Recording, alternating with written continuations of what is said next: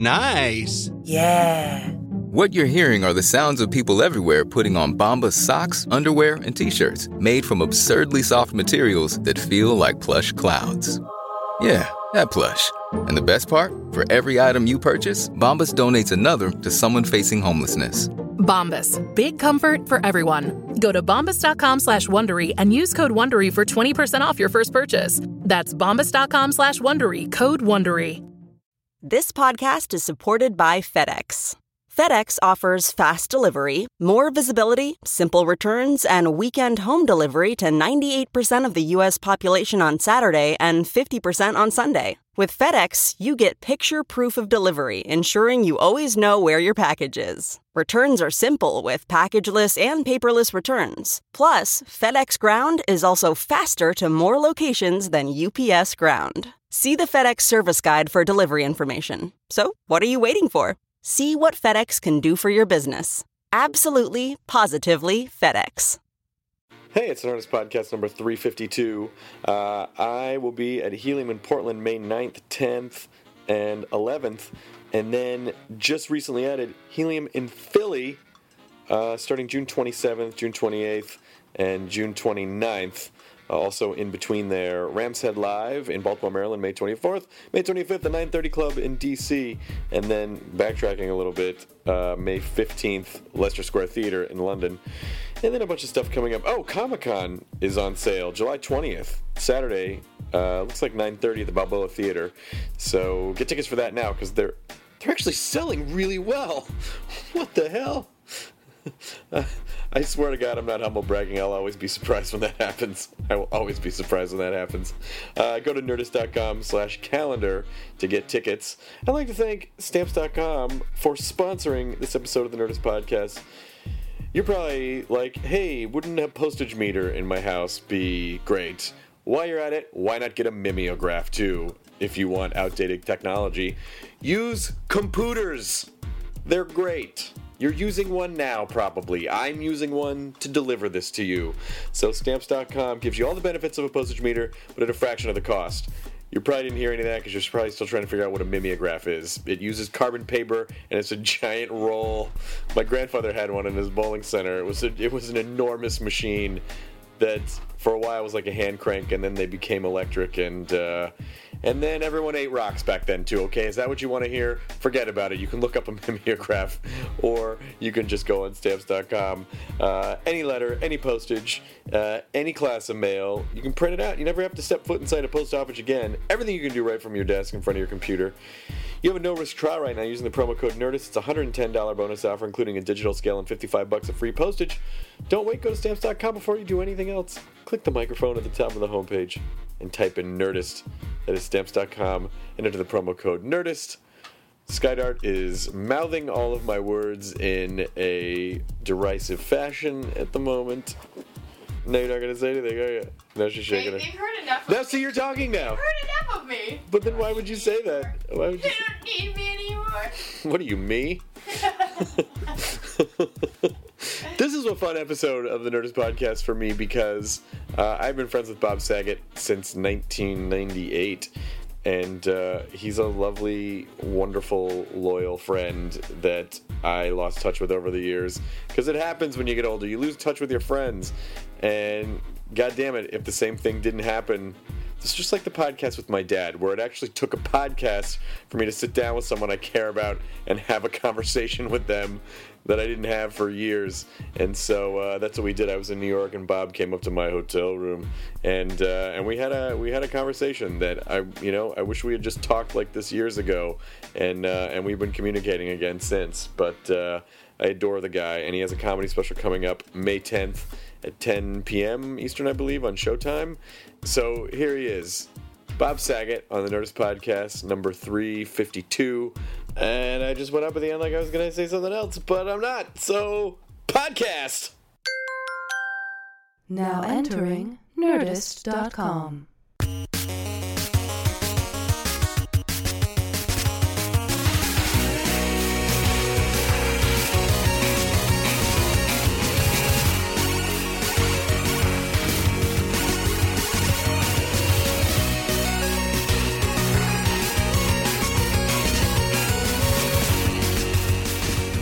you doing? I'm good.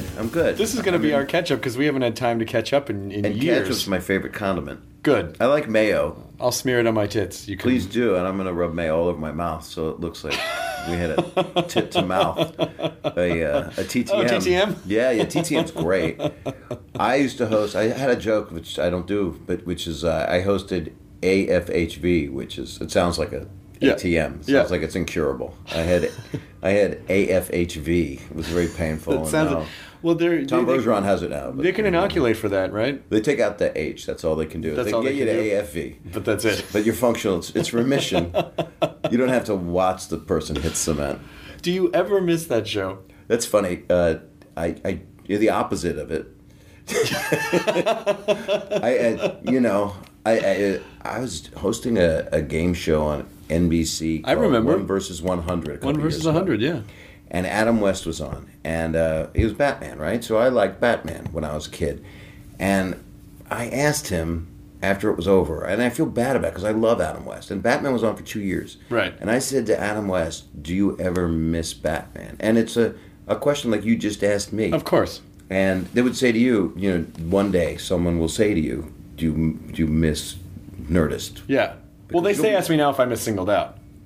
Right, but when you're 60. You probably don't want to... Singled Out, probably... Nerdist, they're both cool. I mean, they both kind of connotate a single guy figuring out life. Okay. And admitting who he is. Me asking a guy if he misses Batman is a 2-year Halloween party. So it's like the guy was in costume for 2 years, and it was a farce, and he was... they didn't have the rubber suits that made you look good. Yeah. He didn't have the Michael Keaton abs. Right. And he started to cry a little bit because it was emotional for him, because that's what they regard him as. And he's done funny stuff. Do you ever see the Conan O'Brien thing, Look Well? Oh, yeah. That started Adam West. Yes. A guy that believes he's still a cop. That never actually got picked up. No, now that's right. what... You are kind of becoming an empire in your way, whether you strike back or not. But but it's... oh, man, sorry. No, it's good. It's good for the demographic. Oh, okay. Well, these are my people, too. They are, yeah. I lived in a Duraflame log when I was 12. I had nothing. I remember, even before I met you, I always look at the Dangerfield 9th Annual Young Comedian Special as like, that was a hub of so many people. I mean, and I've talked about this a million times when Maurice LaMarche was on the podcast. Yep, Bob Nelson. Richie Gold. I remember him, but I don't remember what happened to him. New York guy. He's alive. I think he's alive. A lot of guys are not. Yeah, well... I got Kennison his first... I helped... Well, I didn't get it. He didn't need my help because he was a meteor. But I teed him up at the Comedy Store for his first spot at the Comedy Store. And that's how old it makes me. And then he became friends with Rodney because he was hanging out at the store a lot, and then I would hang out with them. But I wasn't partaking in the insanity that Sam was in. Sure. Which I did a little bit later. You met me when I was more into... I didn't even drink, really, when I met Sam. I was at the Comedy Store hosting, and I would have a beer. And, you're pretty straight arrow. A straight arrow, but you hang out with, Robin Williams and Sam Kinison and watch by example. So could anyone keep up with Kinison? He just seemed like a fucking machine. If you went to a room and there was a stand-up mirror, it would end up on the ground just because he wanted to look at himself while doing. Well, he was laying down, but he was pretty hardcore. He was pretty amazing. I mean, he was really funny. Was his act? Was he always that? Was his act always? Was he one of those guys that the first time he went on stage, it was like, oh yeah, that's it, that's the guy, or did he have to? Did you think he have to find that? He'd already done it because he was a Pentecostal minister. So his backstory was for years he'd been doing tent shows, like Leap of Faith, and he would just. It was a fake charlatan thing, and he'd bring people up. I heard his brother Bill Kennison told me that and Sam told me too, they both told me that there was a guy in the audience before he became a comic, and he was a faith healer, kind of. He said, does anybody need to be healed? And the guy goes, if I do. And then it was really sad. It was like a Lenny Mice and Men kind of guy. Sure. And then they go, come on up here, brother. And the guy came up and supposedly hit his head on a beam, and his pants dropped, and he had a gigantic unit that was like swinging and moving. And it was just, and he cut his head open, and everybody saw how big he was and everything. And that he had to get stitches, and he came back another time. And I don't know what the punchline was, whether he hit his head again, but I just know he had a giant penis under a tent, which is the big top. These are spurious details. These are jewels. How does someone hit their head and then their pants go low tent? Oh, okay, low beam tent. It's like a bar mitzvah, except. But how does someone's pants come down? Drawstring. Oh, Lil Abner kind of not good. Backwoods. Right. Deliverance kind of family. Sure. Product of. Oh man. Anyway, but he couldn't heal that. No, you can't heal or faith it. So that was Sam. He was. But he was a comic. I met him in Houston, and he had a real Jesus complex because he also figured out that religion he thought was just a bunch of crap, and they wouldn't let him perform at the Comedy Works in Houston, and so he put on a diaper and a crown of thorns and chained himself to a telephone pole. In front of the Comedy Works, and it was in the Houston Chronicle. So I was working at the Laugh Stop in Houston. I picked up the Chronicle, and it was a picture of Sam strapped to. They showed it to me at the club. Actually, I think it was not that day, and then I went and hung out with him a lot. And he wasn't a rough rolling drug user to my knowledge, or drinker to my knowledge. And then I went to. Then he came to L.A. and he just exploded because he had his message was holding up a truth light to, you live in the desert. This kid, his whole thing was those commercials where they go to another country and there's a starving kid in a hole. And of course, the film crew couldn't give this kid a sandwich. Right, the cameraman could give him a sandwich. Don't feed him yet, he's got to look hungry. You live in the desert. Yeah, go to where the food is. Yeah. So and some people didn't love him because he was also a bit misogynistic and anti-women, but that kind of helped me. I have 3 daughters, as you know. Who are lovely and amazing and brilliant. That's really, really kind. And they love you, by the way. I remember them when they were... They love you. They're old enough now. Now it's okay. But you're spoken for. Yeah, I am. But I remember them when they were just little kids. I mean, I remember... I think you might have met one of them when she was just an egg. I don't think you knew one. No. No, Jenny was Jenny was alive. She was just a toddler. But I remember going to Aubrey's bat mitzvah. You did. At like an art gallery or something. She's a painter. Bergamot Station. Did she paint or did she did paint? There was her paintings. And do you know who the event planner was? No. Brittany, the one on the Housewives thing. Oh, God. That was the event planner. Oh, I'm so sorry. Isn't that crazy? That's weird. Life is so beautiful when it all just turns into reality shows, but it was your life. But all the people just were on reality shows. You have cool, smart daughters. Thank you. Did it ever freak you out when... Yes. Everything. Because everything that I started...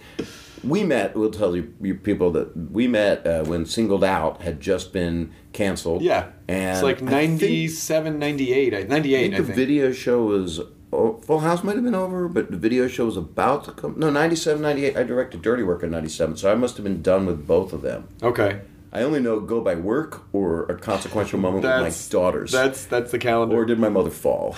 And may she be... How's your mother? She's good. How's your mom? My mom's good. Good. She told me to say hello. I spoke to her on the way here. My mom told me the same thing. And then, she was talking dirty to me, which is really creepy. My mom could talk dirty to you. That'd be totally fine. Your mother likes my comedy, which always scares me. No, she loves it. And I'm kind of blue, but not as blue. I'm not as blue. But you always have one of my favorite jokes, and I egged you on into telling it on stage once at the comedy at the Laugh Factory, and I don't think it went as well, and you were like, fuck. That always happens. It was the story where, it was the joke where you go, I had a tattoo of my mother's face put on my ass because it was the only thing that would keep my dad from butt fucking me. Yes, that's true. Now you released my my censorship gene just now.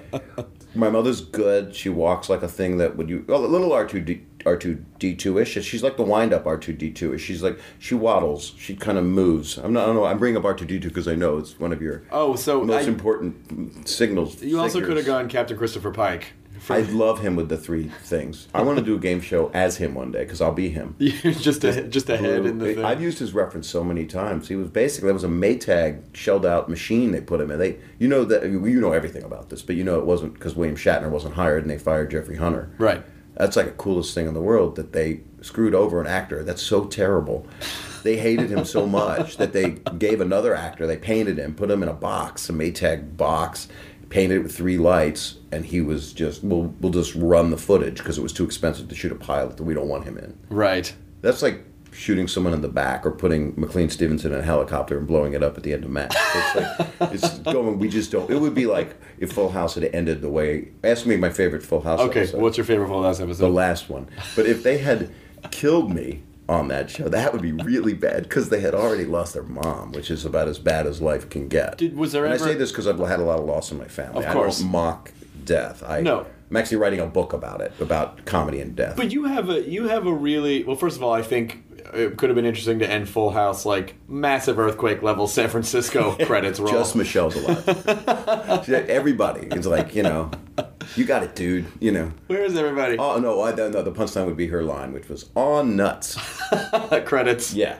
You just see just carnage. But Stamos's hair is just in a corner. But your sense of humor, which people were always surprised by. I was never surprised by it because I was a fan of your comedy in the 80s, and I loved all of your... Will Wheaton and I used to watch your comedy specials and do the... my mom never let me go to camp because she didn't want me undressing in front of little boys, but I've changed. I kind of like it now. Like, it's one of my first jokes. That's not true. I like it a lot. That's not true. I'm not a senator. Yeah, it's just super fast. And it's all Groucho based. It's just because I always watched people that I loved. Yeah. And just, you don't end it. There's no blow to the joke, not drug blow, but it just doesn't end. You just dry heave it until there's just nothing. I just married my girlfriend of 7 years. That's her age. I'm going to jail. I'm just kidding. I'm nuts over her. She's this tall. I remember all those fucking jokes. I have a couple like that now. But then people, when they would see you after you left the shows and started doing stand-up, and then they were like, "Oh my god!" And I was doing it during the shows. I actually had an HBO special while both Full House and the America's Funniest Home Videos were on, and I'm not proud of it. Like, I choose to not sell it anywhere. And it was half hour of trying to get to the gig in a dream. It's called In the Dream State. Unplugging. What am I doing? And then can't find it. Thank God. And then the second half was stand-up. And it was dirty. I mean, I was saying fuck a bunch, and and people didn't really care, and it got a good rating. But if you turn the sound off while you watch my stand-up, even now, I still look like your dentist or an accountant, basically. If you didn't know me, then people go, "Oh, Bill Nye the Science Guy, oh, Dr. Oz," whatever. They all say the same stuff. Stephen Colbert is the nicest compliment, because he's so funny and brilliant at it. Right. But I think, dealing with lookalikes, I meant. I didn't mean as comedians. I meant. You meant as people tell me I look like. Yeah, well, because you're a white guy. You're a white guy with glasses, so you look like a bunch of other white guys with glasses. Greg Giraldo, may he rest in peace. I would look like the Vlasic pickle stork. Did he say that? He did. He said that because I had little wire rimmed glasses at the time. But a Jew is a Jew is a Jew. There's nothing you can Jew about it. There's nothing you can Jew. It's a nose and glasses, and if it doesn't come off with them, you are Semitic. But so interesting. I mean, when you sort of look at the Jews, a lot of tragedy, a lot of struggle, a lot of comedy. So they say. Yeah, it's true. Are you a Holocaust denier? I'm a denier, and I will do benefits for it to support my contradiction. Rodney Dangerfield, who started me out, kind of one of the many dry heaves of queef careers begins. Hello, everybody. Well, that Young Comedian special was the first one that Rodney ever hosted, the one that I was on. And he used to say to me, you got a good head, man. You're fucked. You got a Jew head. Better to be born, stupid and rich and not Jewish. But you're fucked. Your head never stops. You're fucked. For your whole life, you're fucked. So he basically told me what he'd gone through. And he looked at life. And it's actually, I'm writing about it in this book I'm writing, which is really about comedy and death. And that's how he lived, always thinking you're doing 6 minutes for the Nazi border guard, which is the premise of a lot of comedians' mentality. That's really fascinating. I never thought about that. Lenny Bruce, that was his way of looking at life as well. I mean, there were certain people that were completely criticized all the time, and Lenny Bruce wanted it that way. That gave him his ammo, but near the end of his life, he just read minutes from his trial, which wasn't that funny. But it's always being persecuted. So Rodney was like, "You give him your best 6 minutes and hope he doesn't just shoot you." Man. That's what it is. Rodney would say, "I got no start, I got no finish, and I'm weak in the middle." Well, and you hung out with him a lot near the end of his life too. I did, and I had. You said you'd go over to his place, and he'd be in a robe, and his balls would just be out, hanging out. And he's like, "Sorry, man, I didn't know you were coming." And I was like, but he knew. He would always have. He had a meeting once. They told me with Faye Dunaway, and his balls were hanging out, and she left. I mean, people don't really want to see that. I took him. He was mad. He wouldn't go to the Palm restaurant once, and I was taking him and his wife Joan for dinner there. He wouldn't go for 10 years because they had given him a big claw and a little claw, and he thought he got fucked by the Palm. Oh my God! Because they thought they took a claw from another lobster. So I said, I'll take care of it. We'll go to the Palm, and I told them the experience. All the people at the Palm all knew because it'd been 10 years since Rodney came back, and they gave him the largest lobster with the largest claws that exist, and he ate them like a Viking. And then he always went there every week until he died, I think, from eating there. What did you guys talk about when you hang out with him? A lot about comedy, a lot of persecution, because that's how he looked at it. So in a way, he played upon my weaker parts of myself. He would talk about, because my comedy came out of, my opening lines were, besides I never got to go to camp, it was, I have no act and I have no life and I live in a moped. It was just esoteric. And I was 17 when I wrote, or 16 when I wrote the first 10 minutes, and I did them for 10 years, because that's, the first 10 minutes is like, sometimes it's all anybody ever has. But then I started to be a guitar act. It was pretty wild and pathetic. But I'm glad I went through all of it. I wouldn't change anything except, a couple of things, a couple extra few inches. Rodney didn't really hit until he was in his 50s. 50s. I think Caddyshack was 54. He was 54 years old, I think. He was Jack Roy, and he was also Jake Cohen. He was Jacob Cohen. I officiated his funeral, which was a hardcore thing. Oh, wow. It was a 3-hour service, and it was pretty intense. It was his pallbearers were his son Brian and Rob Schneider and Adam Sandler and Jim Carrey, and it was pretty. It's nice. Sounds like a movie. You've just described a film. It's nice to name drop about someone's death, and that's, by the way, what he wanted. He really lived through show business and through comedy. Comedy was his whole thing. That's what we would talk about. And as I got older and went to therapy and worked on myself, I wanted that to be one of my, 6 plates that I twirled. I wanted to have a life, and I wanted to have a good relationship. Well, maybe the next one. Do you think it's good It's been a quiet month. Do you think it's good to succeed young or to succeed older? Well, the philosophers that you sit and read, if you look up, Brandy quotes, or you go on, Bartlett's Quotations was book form, which was the best of Aesop, which I think it's Aesop now because we move so quick. Yep. Aesop, I don't think existed. I think he was just like the B-sides of Jesus, because we don't even know. I look up things on Aesop. Aesop rocks. It's all just, about being real and being truthful. There's no way one guy, and then he did Aesop's Fables, which is children's kind of philosophy. Sure.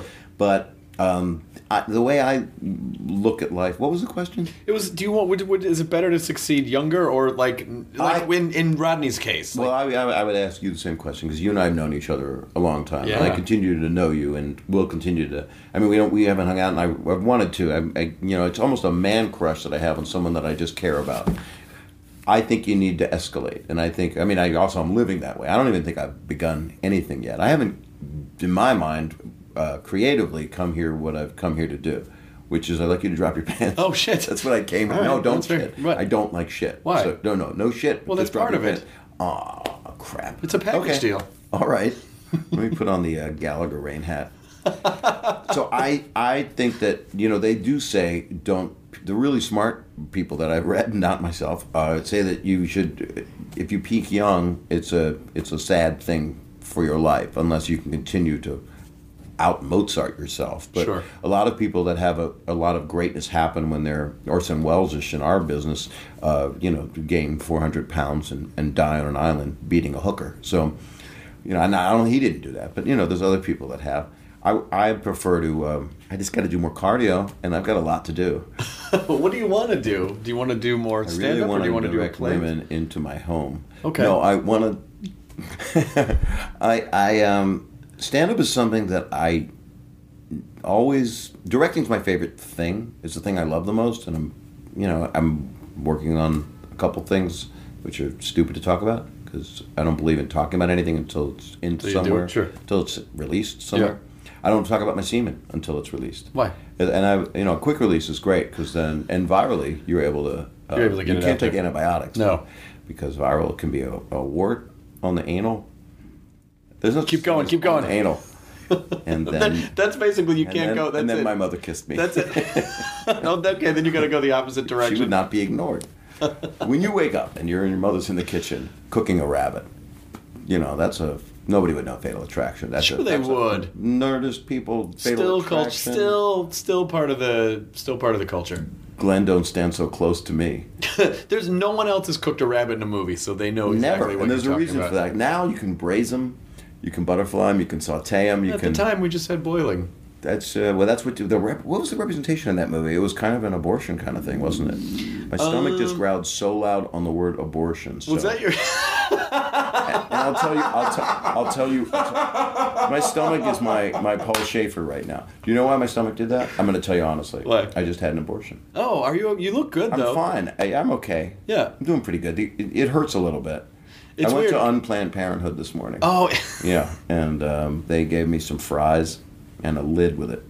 Because I always feel like I believe that tummies hate. Well, the people hungry. Well, yeah, they hate silence. Whenever there's a silence, you saying the word pause just now. I jumped your tummy shark. That's all right. The worst thing is, this is the worst. If you're on a meeting or you're recording, and I know you've gone through this, where you haven't eaten, and so your stomach's growling like I'm hungry. Yeah. So it growls. The worst is if you just eaten and then you're in a room and it's a fart going inside your stomach because you don't want to fart. No. On recording or around growling, people. Okay. Internal farting is not okay. But that's what growling is sometimes. There's the two. Oh, that was my. Sorry, dinger. That was Mario. You have some kind of stun thing on your penis. Yeah. I just had an app that I needed to load a credit card on, and it scanned my credit card. Isn't that cool? I never saw that before. Yeah. I can't wait till people just lift all my shit and try to steal. Yeah, now just digitally. Now they don't even have to be in the same country as you. Someone got my credit card information, and a travel agency called to verify it, and they said, this seemed really weird. And this guy had been buying all these tickets within Asia, and and so they gave me his email address. Wasn't the Gangnam Style guy? It was not Psy. I thought I saw him last night. Really? Yeah, the glasses and red pants. I went, it's gotta be. It's gotta be Psy. Best song ever. Well, this guy I went to, he had a Facebook page. And I just saw the guy who'd stolen my credit card number. It was like, what an age we live in. And I still wanted to put on his wall, like, I know what you did, but I didn't. I left him alone. You should call him out. I mean, you could report for abuse. The guy stole my credit card. You can't, though, because it's international. I talked to the credit card company, and they're like, well, unless it's domestic, there's really nothing we can do. So they just, I had to get a new credit card number. Did you have one now? I have it now. Could you say what it is? Sure. Just 4684. So my answer to your thing, which you'd make possibly a great edit point for you, yes, is I think we need to grow as an artist forever. And if you peak when you're 24, if you're Mark Zuckerberg at 30, great for you, fucking perfect. And then do what you want with your life, help people, or don't, or go enjoy your life too. I mean, I have this theory going on. I've talked to a lot of friends because I'm a bit single at the moment, so I've kind of gone to a lot of man friends, to have sex and touch their penises, things like that. Yeah. But I've been talking about when does things that guys do, but sorry, I had 4 responses. It was all like online, in a bus. They all bottleneck right. Like what's that? It doesn't matter. I won't. But at the end of the day, I'm going to say, when do all cylinders fire at once? When does your career, relationship, your kids, the health, money, when do all those things do all of those things fire simultaneously? And that's a philosophical quest, and I don't think it does happen. I don't know, and if it does, you should fucking freeze it and be really happy that you are healthy, people you love are healthy. It just doesn't happen. I did meet a guy that I think it happens for, and I think it's Dave Grohl. I talked about this him with, a lot. We talked about this with Marin, and I think Dave Marin Grohl definitely doesn't feel that way. He does not feel that way. But I think Grohl, I really think he's one of those guys. Like, he's got the career, he's got the kid, he's got the wife. He's double, triple career. I mean, he seems super happy. My dad always believed, but my dad Your dad, super cool. He is super cool, but he also, I think he told this story when I had him on the podcast, but he said, there was this one bowler that he always looked up to and he idolized, and, my dad was having relationship troubles with his first marriage, I guess. Well, I know why, by the way. I've always wanted to say this to you. Do you know why your dad had relationship troubles with his first marriage? Why? Because the only way he wanted to have sex was by putting three fingers in her. Yeah. You said that a lot? No, well, I said it. Well, I feel like I did. Oh yeah, I did. I did say. Did he have a ball? Did he have a fan that he could put his balls on? He did have a fan he could put his balls on. I did have a joke where it was like, and because of the three fingers, but I can't remember what the joke was now. God damn it. Sorry. No, that's okay. But your no, I dad's appreciate belief that. Listen, always feel free to cut me off with a good fingering joke. I'm way on board. I don't care. My dad, my dad and this guy are driving somewhere. And my dad's crying and has had his heart broken and it's horrible, you know. And this guy said, you know, you either have career or relationship. One's gonna suffer. And then my dad said, of course, what I didn't know at the time is that he was fucking my wife. Wow. Holy shit, what a horrible guy. So it's sort of like, does that taint the advice? Taint it's not fish nor foul. It's not advice. It's basically an admission. It's a horrible. That ain't no friend. No. And he never spoke to him again. No, they did. What? I mean, you know, my dad idolized the guy. It's he got over. Was he it. another bowler? Yeah. Bowler and a baller. Yeah, he was. A pusher and a dealer. Yeah. Did that guy wind up with that woman? I don't think so. So he was a catalyst for just being wrong. I mean, cheating is not good. Period. Actually, cheating works during period because you can't get someone pregnant during that. No, so it's fine. Fine. I think that's a cheating period. Yeah, that's a separate thing. We call it the red zone, and you can park in it. That's fine. No, I put yellow tape over it. But isn't the because I like yellow and red together. It's pretty. Yeah, I'm into palettes. Oh, that's good. Well, as long as they're complementary palettes. I like to be spanked on my buttocks with palettes. Full palettes. Paddles. My dad, that advice. Thank you for talking. Justification advice, where someone's trying to justify their own behavior by giving sideways advice to someone else. Yeah, it's kind of fucked up. Oh, it's fucking one of the terrible. most fucked up things you could do. It's a two-shot in a really vibrant, independent. I hope film. that's not true. I don't think it's true. I mean, I do think. What you don't think what's true? That you can't have both. I mean, or everything. But I'm talking about health, money. Relationship is kind of what everybody wants first, but children trumps everything if you have kids. And that's conflicting for people that want the relationship to come first. Because I'm divorced and I'm very much a romantic and I want to have a great relationship. But that does diminish a little bit of another kind of love, which is child love. You reminded me that you would just kind of split up with Sherry when you and I first became friends. Who's that? It's this woman that you were married to. She gave got her birth name to in the 3 of you. settlement. I can't use it anymore. Oh shit! Yeah, we have become friends to raise our kids, and I met her in high school, and she was 6 and I was 17. Yeah, it was okay with me. Yeah, I was crossing guard. She seemed nice. She didn't want to walk back into the woods alone. Smart girl. It's the opposite of that joke, where the guy says you're going to be very lonely. It's going to be very lonely. It's going to be hard to walk back alone. Yeah, these are bad jokes. But it was sort of. The worst joke is to get the cum stains out of the clown suit. That's the worst joke. I wouldn't tell that joke. No, you should never tell that joke. Just do the punchlines of them, and no one gets hurt. Then it's fine. And then it could mean anything. It could just be prison jokes. That could mean anything. One of us is going to be the husband, and one of us is going to be the wife. But I remember when I met you at the rap party. We were in a pool hall in Santa Monica, like a snazzy pool hall, with my nephew Adam. And. Who's a character? Who's great. We still email back and forth every once in a while. And Adam is just very unassuming, sweet guy. And we were all playing pool. And of course, I knew who you were. And I'm like, oh my god! And I was such a huge fan of had been a huge fan of your stand-up. Very and then complimentary. I was a fan of yours. From Single Dad. Yes, you're still wrong to not know how great that was. And I complimented you in a oozy, gushy man way then, and you were blue because the show had been canceled, and I didn't know it had been canceled. That was our series rap party. Right. But this goes back to the dealing with death and probably the book that you're writing and everything. And there was something so comfortable about the way, and some people might be like, how could he say this? But it was your own personal family vernacular. But we're playing pool, and you go, I'm Bob. That's my nephew Adam. His mom's dead. And then Adam was like, yeah. And it was just... Yeah, it didn't end well for her. Because you obviously... I set the tone. You obviously adored your sister. You made a movie about her. I did. And so it didn't feel like it was from a mean place. It was just from like, this is a thing that happened. She's dead. Yeah. Yeah. And it was a horrible, horrible death. And some people that have lost somebody, whether it be a quick death Excuse me, there's a lot of hair and semen in my throat. Well, the cab, I didn't have any cash. Do you want some Drano? That'll clean that out. I still want that. Yeah. I'm going to shoot it up my rectum. Oh, you're going to go, bottom to top. Yeah, I'm going to go VIP. Yeah. I don't know what that is. That's ATM. That's you ATM. You shoot it up there. That's VIP ATM. You actually need nitrous to push it up. You need a little shot from like the gun at the bar. I think that's AFV. Oh, that's so much fun. That's my show. That wasn't mine. Right. Yeah. That's how we started. What a great edit point for you. I got 42 minutes. So we're here with Pops. Oh my God, AFHV. There's no cure for that. But I don't know that. I don't remember that show. What I was... what's the good thing we were just talking about? Your sister. Oh, she's dead. I know. She died of scleroderma, and... Which is, from just being friends with you and going to the benefits and...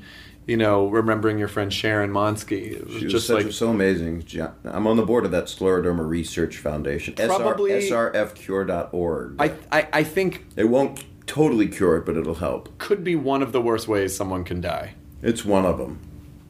It's because your really skin, bad. I mean, having your skin I would basically say standing in front of a jet engine, having your head blown off. That'd be quick at least. Yeah, it depends on what airline. Some of them don't work. No, they could be on strike. Yeah, that'd be horrible. But the scleroderma is basically you just slowly harden. Yes, you can. Which I'm doing right now, just seeing you. God damn it! Scleroderma means hard skin. It's Latin, and it can be internal, like it was with my sister, or it can just be on your skin. It can be diffuse or systemic. And diffuse. This is really fun for your listeners. It's interesting to hear. And the decay is so much fun. So we have benefits. It's a really scary disease, and we're actually making a lot of progress. I'm on the board of the Scleroderma Research Foundation, and April 30th is our benefit at the Beverly Wilshire in L.A. And comedians do it. Would you do it sometime? Yeah, if I won't be in town on the 30th. Oh, no, I didn't mean this. Oh, okay. And this might be after the 30th, right? This will be after the 30th, probably. That's what I'm thinking. Yeah.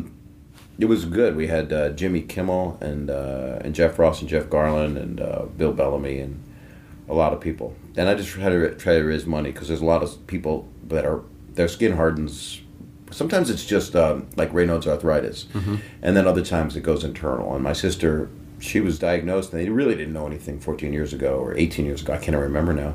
And about 3 years, she came to one benefit, and then 2 years later, she passed away. So I made that ABC television movie about her called For Hope, and it's been an interesting, passionate cause. That I did it because of this woman Sharon Monsky, who was so cool that you met. Yeah. So I'll be doing that the rest of my life. And then I lost another sister to a brain aneurysm who had a lot of other problems. So it's been there's a lot of things I'd like to help. Your mom is an amazing person, by the way. She's a great man. Who has lost so many... She's losing children right now. Wow. Well, she's 88. Right. So the eggs just don't work. No, so I didn't mean well. that in a painful way. No. I'm saying her fine. eggs don't take. Yeah. Right. They might. Well, as people get older, and I don't want to talk about my mom in any nasty sense, Sure. because I love my mom. Yeah. I used to say, and you can too for $12. I remember that joke. I remember that joke. Wow. But my dad was the one that sanctioned all these jokes. Your dad, oh my God, he was so fucking funny. Thank you. Ben Saget. He was really, really funny. I went to his funeral. It was a hell of a funeral, wasn't it? It was beautiful. It was beautiful, and you. I was glad you were there. It was nice. I mean, we laughed like you would for a great man. There was laughing and there was crying, and you told this wonderful story about how I'll cut this out if you don't want me to leave it in. But I'd like you to. You told this wonderful story about how when you got to where the service was, you were just alone in the room with his coffin, and then you just got to put your hand on it and say goodbye to him, and there you were sad and crying, and then you came out and were hilarious. And sad but funny, and it was interesting what comedy does, and I'm processing it a lot because I am a stand-up, and it's one of the things I do, and I'll always be one. And I didn't know that 10 years ago. I didn't think I'd always be a stand-up. I thought I would, Steve Martin, for all intents and purposes, quit doing stand-up. But oh yeah. But he hasn't really. I mean, I heard he did stand-up a couple of weeks ago at an event that wasn't televised. It was in a private award ceremony, and he did it for like 10 minutes, and it was astonishingly great. Oh, I'm because sure. he's been out touring with his band, and then he talks. I heard them speaking about this on David Steinberg's comedy show that he hosting show that he has on Showtime, and Steve Martin was saying that he gets to do 1 minute with the band, and he'll talk, and then he accumulates that 1 minute. So over a couple of years, he's probably got about 10 minutes now.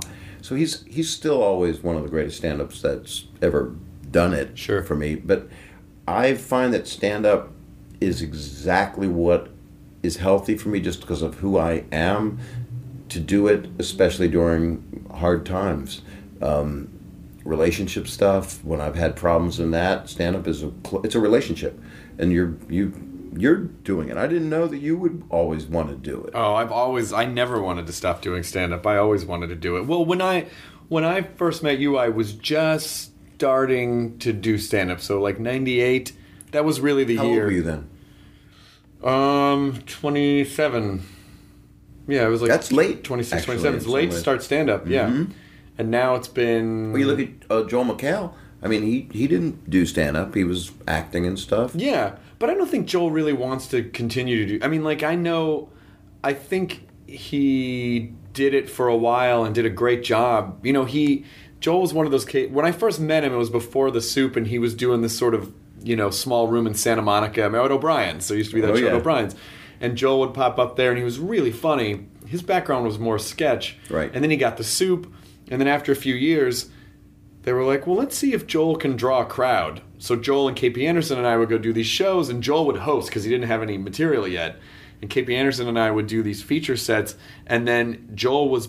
we weren't drawing the crowds, Joel was. And so the crowds were a little disappointed, like, oh, these other guys are fine, but we really came to see Joel. So Joel had to cobble together this hour in... my God, like a few months, which right. Is fucking almost impossible. I just went through it. It was like 4 years to come up with an hour that is now. And you did your special. I did my special last year. Yeah, so now I'm building the new hour now. But it's a lot of fucking work. It's so much fun though. It's amazing to have something new when you're excited. They always say, everybody says, do new stuff every night, Yeah. and do it early. Right. And when you do it, then you can really have fun. And then I don't like to resort. I always try to weave the old stuff new because that's what makes it alive. Because I can't just do rote. Some right. people can. You don't do rote. No, I can't because you're conversationalist. I have to talk to the crowd a lot. Yeah. It's just I feel better talking to the crowd. It's the reality of that situation. Yeah. You're in front of people. And then also I find that some people do come to multiple shows, and so I feel good knowing that the core jokes might be the same, but the show itself is different every time, right. Which is fun. And I love it that way, and that's what I do. The special I just did, not that I'm going to plug it, May 10th on Showtime. I did 2 shows, we cut them together, and I was hesitant to do what I do, which is audience play, and weave people into that hour. And I did it because I had a design behind it. I was, producing it and making it the way I knew I wanted to do it and covered the shit out of it. And with your Comedy Central, your last special, did you do a lot of audience play? No, not at all, actually, because my fear... It's hard enough to shoot comedy anyway, because it really is an experience. Which is funny. And I apologize for not watching it. Oh, I don't care. I'm going to watch it. Please. Actually, I'm going to watch it right now. It's not going anywhere. So it's it basically... It's hard enough to shoot stand-up, I think, because it's such an intimate, like you kind of had to be there experience. So it's hard enough to capture it, which is funny to me because I lived on stand-up in the 80s, just watching every special. And so I think it's harder beyond that. I feel like it's harder to really capture if you're fucking with people in the audience, because the audience at home is separated from that, and it's almost like they're on the outside looking in. And so I didn't do that, but that doesn't mean that it can't work. It was hard, and I feel that it worked really well. And again, I shot 2 shows to make 1 show, and I didn't want to separate those moments because that's really important to use if you're going to do audience play. I have so many influences because I'd be influenced by long storytellers, or I'd be influenced by short joke people, or Don Rickles is a giant influence and a friend. And Rodney was an influence. Richard Pryor was one of my main influences. So they're completely different styles. And I respect and love the Jim Gaffigan's, Seinfeld's, Brian Regan's that will do Well, Brian Regan is vying us to a point that's. I mean, it's crazy. Brian Regan's a goddamn. He's an anomaly. It's a very high channel that he's on. It's very amazing. It's another separate hour, a separate show. You watch the second show and you won't see the same hour if he so chooses, or hour and a half or whatever. Yeah. But I respect so much someone that doesn't do a discourse. I enjoy Jerry Seinfeld's monologue for an hour that doesn't, his idea is it is a discourse, it is a conversation. They're just not going to talk. Right. But I enjoy the play back and forth because I look at it as every show for me is a town meeting. Every show for me is an experience with those people, and then I remember them. Then it's not like, remember when you played Utica? And I'm like, yeah, I do remember. That was Jimbo was in the audience, right? So those are the things that make it special for me because I'm with the other people, and I'm like you, and that was our appeal to each other. You're a person performer because you're a person. If someone speaks to you, you speak to them unless you really don't want to, unless they're invading your space or they prove themselves. Well, you can't help it, and it also feels like you're not in an organic situation if something happens and you don't address it or you don't involve it in some way. Right. Then it almost feels like you're not paying attention to the shared experience that you're having. And if you're doing a television special and you hear a loud crane and it sounds like a fart, you got to say something. But you have the other choice is we'll take it out in post. But I think you lose, and you can take it out in post, but you lose the live moment. And I left shit like that in. I had like 9-10 cameras, and they go and they paint box some of them out sometimes. They take out the jib in a shot because that's what they can do now. Yeah. And other times I used the camera people. So I kind of had a weird blend of three kinds. And I did half an hour of music in this special. Oh, wow. I'm excited. It becomes a different special. It's a half an hour of stand-up and a half an hour or 55. So it's 25 of music. 5 original songs that are pretty offensive. And one of them's a love song, which is kind of sad. You had you went through something that, and whenever I saw it happen, I'd be like, "Oh fuck, that's really fucked up." And then it's something that later on people would say to me, which is, I remember like hanging out with you at the Laugh Factory when I was first touring with stand up, and you would do a set, and you'd crush, and then afterwards someone would come up and think they were complimenting you by saying, "I never thought you were funny, but you were really great tonight," and you're like, "What? Yeah. Thanks." And I've had people say the same thing to me too. It is a universal thing, and I used to see it with Richard Pryor a lot. He's like, I don't know, you complimenting me? What the fuck is that? And sometimes he would be quiet, and sometimes he would be like, get in your face, because he was like, well, what, it depends on where his timing was in his offstage problem. Rodney was insulted. It's interesting to watch different people. Don Rickles is a funny person to say that too. I watched your show I watched your movie that you made on HBO. That's it. I won 2 Emmys award. He just screams at him. Right, is your brother fat too? Just. Well, but it is weird. People don't know what to say, and they really want to compliment you. And, right. And comedians are we're outsiders, and anybody creative is pretty much an outsider, and then the joy of it all is to get collaborative and to work with people, and then that's growth where you're not just on the outside looking at everyone as, because some people say people don't mean well. I would still like to think that they do mean well, sure. Especially in the world that's listening to this. These people that we're talking to love you, and they know you. Or they think they know you. A lot of them do, but right. And other ones you just want to put up barricades. Other people, they get so mad. You're like, why do you listen to this show if you hate me?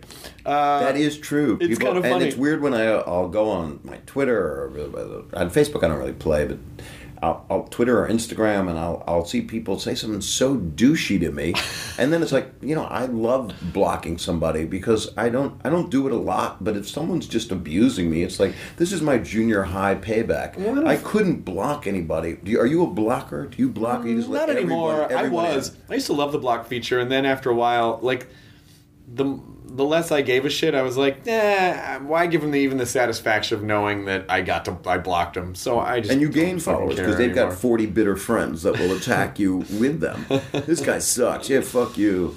Of their 40 followers, 20 of them are probably spam bots, and 7 of them are family members, and then the rest are, I don't know. A spam bot, that's just a hard drive that just sends shit out. It's nothing. It's just a little thing that someone tweaked. It's just a setting someone did to be douchey? Well, it's, If it's negative stuff. Well, a spam bot can be basically like a company or something that's just sort of trawling the tweets for keywords that pop up. All your listeners are bored right now because they all know this answer, right? I'm just some guy. Spam bot is a robot that gives you spam. It's a great term, by the way. Spam bot's a really great term. Looking for a sperm butt.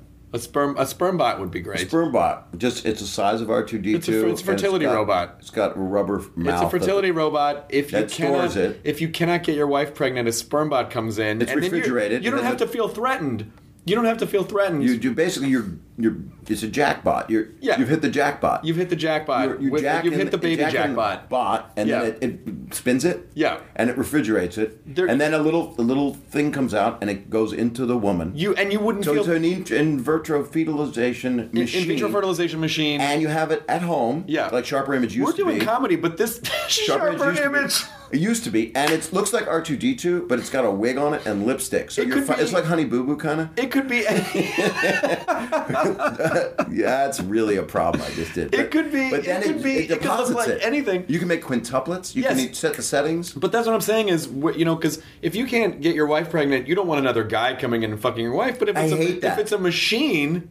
It's fine, and you could maybe get a caddy with it. Yes. And it has little drinks and a shaker. Yeah, that's right. Maybe there's music. Maybe there's an Xbox on its back, so you could just play Xbox while it impregnates your wife. It sounds like something that would have been in Woody Allen's movie Sleeper. It sounds like it would have been in that. In one of those things. Or everything I was wanting to talk about sex, the whole sperm loaded up men. It's about time for him to do another future comedy. I think maybe he'd kind of do it. A combo of the Zucker brothers, Farrelly brothers mold. Was it weird? Did it feel weird? Because do you feel like the Full House and Funny as Home videos, do you feel like they were congruent with your comedy voice, or did you feel like, well, this isn't really my voice, but it's good work, so I'm going to do it? It's part of my voice. It was part of my voice, and it's still part of my voice. It's interesting because I know so many people that went, fuck that, I was on that show, that's bullshit, and that's a shame. That's a shame that they look at that part of their life and regret it. There were times, and you knew me when I was just coming off those shows, that I was frustrated because I was going, I'm so funny. Why can't we do this? Why do I have to play the straight guy? In a house with two men. But I was, and I was doing a blooper show, and it was the beginning of YouTube, and it's like there's only 3 ways to host a clip show. Yeah. If you're on commercial television at 7 at night on Sundays.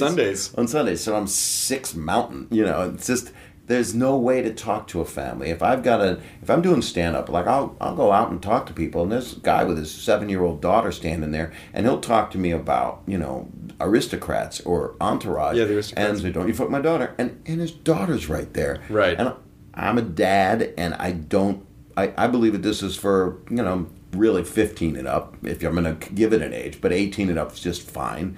21's legal in a drinking club or theater, but don't do it in front of a 6-7-year-old. Everybody's fucked up enough, and they're all, if you watch South Park and Family Guy, you can almost masturbate, Well, not almost. Red Racket? Definitely. I always have an orgasm when they kill Kenny. Every time now. Oh, my God.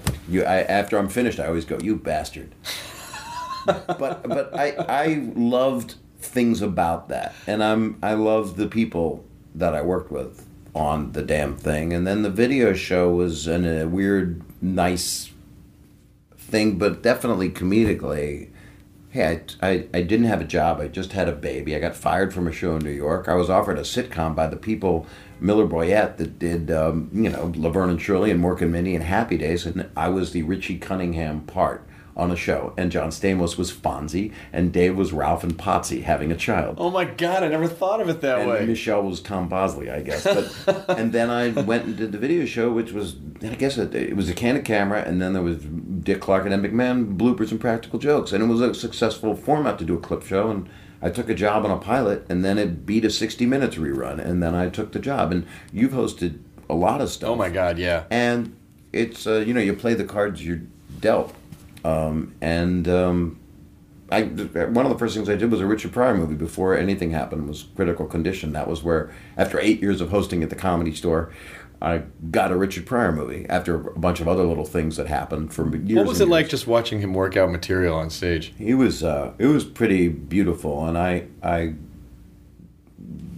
post Fire was most of my experience with him, where I got closer with him, because I really need to person that iconic. They really need to be beaten down for them to like me. But I got to hang out with him for like a month doing this movie in North Carolina. And I also was hosting the Comedy Store forever. So I would bring Richard up and just watch him, standing ovation of just, there's a prophet on stage, and he would take risks of doing material that he just wanted to work out. And he went up there and took the bullet of the pain of what it's like to try to work on new stuff. And it was just trying to talk from his gut. And he was a complex person, obviously, because there was a Barbara Walters thing where she interviewed him over the years, and then she kept running different clips, and he was lying. He just kept every time she showed a clip, he lied about the one before. Are you still using? He's like, no, I'm not. And then he came back and he said, yeah, so I was lying. Oh my God! And then I watched one of the coolest things I ever saw, which was kind of a Beatles-ish moment, was Eddie Murphy working out Raw, because I was hosting in the main room at the Comedy Store. So Eddie Murphy comes in, and he does a Friday night. And I'm the host, and he does about an hour, and he gets out on stage, and it's screaming and yelling and everything. And then when he finished, he didn't get the huge response that he got at the front, because he was working it out, and it was a workshop moment. So the laughs were in and out, and he was trying to work on it. And it was a week later, he comes in, and he knew he's Eddie Murphy, so he knew exactly what he had done the week before, and I don't know where he had gone during that week to work it anywhere else. Maybe the Improv, maybe somewhere else. I have a feeling, I don't know. My guess is he didn't work it out much that week, for 1 week, and then worked it out the following Friday, and the walls came down. He basically did Raw on stage, and it was a long-ass set, and it was just fucking ridiculous. And he also changed his clothes. He was in a red leather suit or something, or whatever. He assumed every bit of character and every beat of how much confidence and ego and intelligence of what you're going to do and how fucking funny you are is how he approached it, like a gladiator, which is those are moments I would never trade that I got to witness, because that helped build me into some guy that looks like a yuppie that comes out and acts like a badass. It's a character in a way. Well, was that fun for you to then go do Entourage, and was that sort of an ability for you to go, hey, I'm fucking human, and I'm a fucked up guy, and I can make and the Aristocrats too. Accidents. Those were both accidents. Those were. It's funny because that's what I haven't done in my career yet, is to take that something with dimension, because the Entourage character is a two-dimensional character with bravado. Don't you fuck my daughters, as dramatic as the Full House character, which to answer your question from before. Not that anyone's listening now, but yeah, I am a dad that cares, and I have a dustbuster, and I'll bring you water if you're thirsty. I'm a caring person, and I won't curse in front of kids, except my kids now. That it's required. They request it, but the idea for me of doing something that is like, Aristocrats was a weird thing, because Paul Provenza and Penn Jillette directed that, and they put that together because that was not a good joke, but it was all the worst of gallows humor. What's the worst thing that can happen to people? And that would be incest. And the premise of the Aristocrats, and I didn't even want to do it. I was like, I don't know this joke. Dom Herrera told it to me once on the street in front of the Improv. He said, you're going to love this joke, Saget. It's perfect for you. Because I just had a dirty sense of humor, but I still don't want to see anything like that. I'll talk about diarrhea, but I don't want to see it. Right. I hate the thought talking about throw up. That actually gives me a gag reflex if someone's throwing up in my mouth. That would do it. Yeah. It's so hot. But Aristocrats, the premise of that joke is that a family is so desperate to get into show business. It would be like American Idol, and that would be. I talked about this in my last special years ago, which was that a family would come on, like the Von Trapp family, and do that for the judges. They would do the Aristocrats, and I don't even want to talk about it, because it is, people try to get me to do it in my stand-up, and it's not, a joke that you should tell. It's not a good joke. It's a riffing moment that requires, as George Carlin said, a very private space. Well, yes, because most people, it'd be very hard to describe to most people the relationships that a lot of comics have to each other, which is, a lot, because so much of comedy is like, well, you're shocking people and you're surprising them and you're taking turns that they don't see. So comics say the filthiest, most offensive things to each other. Mm-hmm. Of course, not meaning it, but just as a way to get a rise out of each other. Right. And so that the Aristocrats is definitely a byproduct of that, of each person putting their super disgusting, offensive stamp on it to try to surprise the comic that they're telling it to. To make them laugh. But you could never tell that to just like a regular person. And you shouldn't. And have them, and then not expect them to report you. Well, especially when the thing I never expected when I heard the joke in the movie was they always bring up a bucket. They always go in the bucket. And I'm like, why a bucket? And there was a lot of New York guys. They're going, and then they bring out a fucking bucket. I'm like, what is this with a bucket? It's a funny sounding word. Someone's crapping in a bucket. And it holds disgusting things. It goes to an outhouse mentality. Buckets, so then they're throwing buckets of crap. I'll tell you what it is. Buckets only hold disgusting things. Monty Python used it filmically, beautifully. There was a lot of, bring out your dead, a lot of dung. Yeah. It's the lowest of civilization. Buckets are involved. Bucket, yeah. A bucket. And so I actually had a gallows thing happen, which I won't need to share now, but that's where Paul Provenza knew me from years ago. We had a traumatic thing happen with a family member. So he saw me then, and I used the sickest shit that I could use to get through a really bad time. So I didn't think that movie was even going to ever come out, but they made a really interesting piece of a statement, an art statement out of it. Yeah, so. I saw it at Aspen one year when it was when Aspen was still a thing. Yeah, the Aspen Comedy Festival was still a thing before they were like, it's too expensive to go to this weird, rich wonderland oasis in the mountains and do comedy. Well, Sundance is now, but they don't have stand up there. So, but I did Aspen once on an HBO thing to celebrate Rodney. There was a roast of him, and I talked about his balls hanging out like janitor's keys. But this back, I would still do family stuff, not the Aristocrats, but I would do in my way of things I want to do in the next couple decades of work that I want to output. It's a nice thing to entertain families. As stupid and sick as that sounds coming out of my mouth, there's a different way to do different kinds of things, and it's weird to me because with my career, with a television career, you have a hit and then you don't for a while, and then you want to have one again, and then you do other things that hit.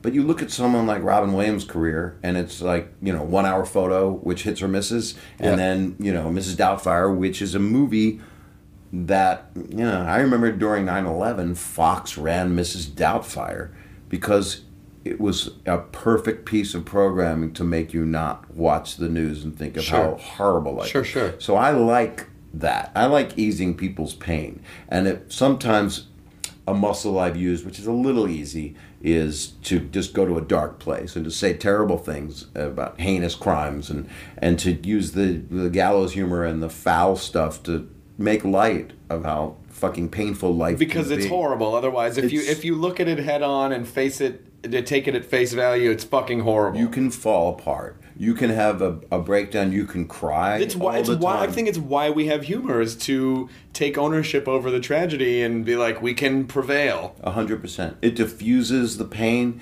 It's not something you do when if you're at a crime scene, you don't stand there doing one-liners. Right. There's a head at your feet. But but there are jokes of the aftermath. I mean, Life is Beautiful is a Holocaust comedy. Yeah. And it was kind of perfection to be able to do that. And there's ways comedically to stress. Louis C.K. is pretty eloquent at bringing up evil things that people do to each other. He's unreal at it. Well, he is another level. It's another. The stuff that he talks about in almost any other comic's hands, people would be like, "What the fuck is wrong?" There's a handful of comics that can do it. He's great at it. Bill Burr's great at it. He's amazing. Maron's great at it. I mean, just taking... They run it through their generator. Yeah. And then process it, and it makes it okay because the presentation makes it okay or something. Well, they're also they're owning it and they're claiming responsibility for it, and it's their viewpoint, and they've already figured out what their viewpoint is of it. So if you take offense to it, then you're not listening to what the action of it is. Right. The words aren't the action. It was interesting. I met Jerry Lewis a couple weeks ago because I hosted the Jack Black Roast, which is untelevised, and it was at the New York Hilton, and it was a bunch of people.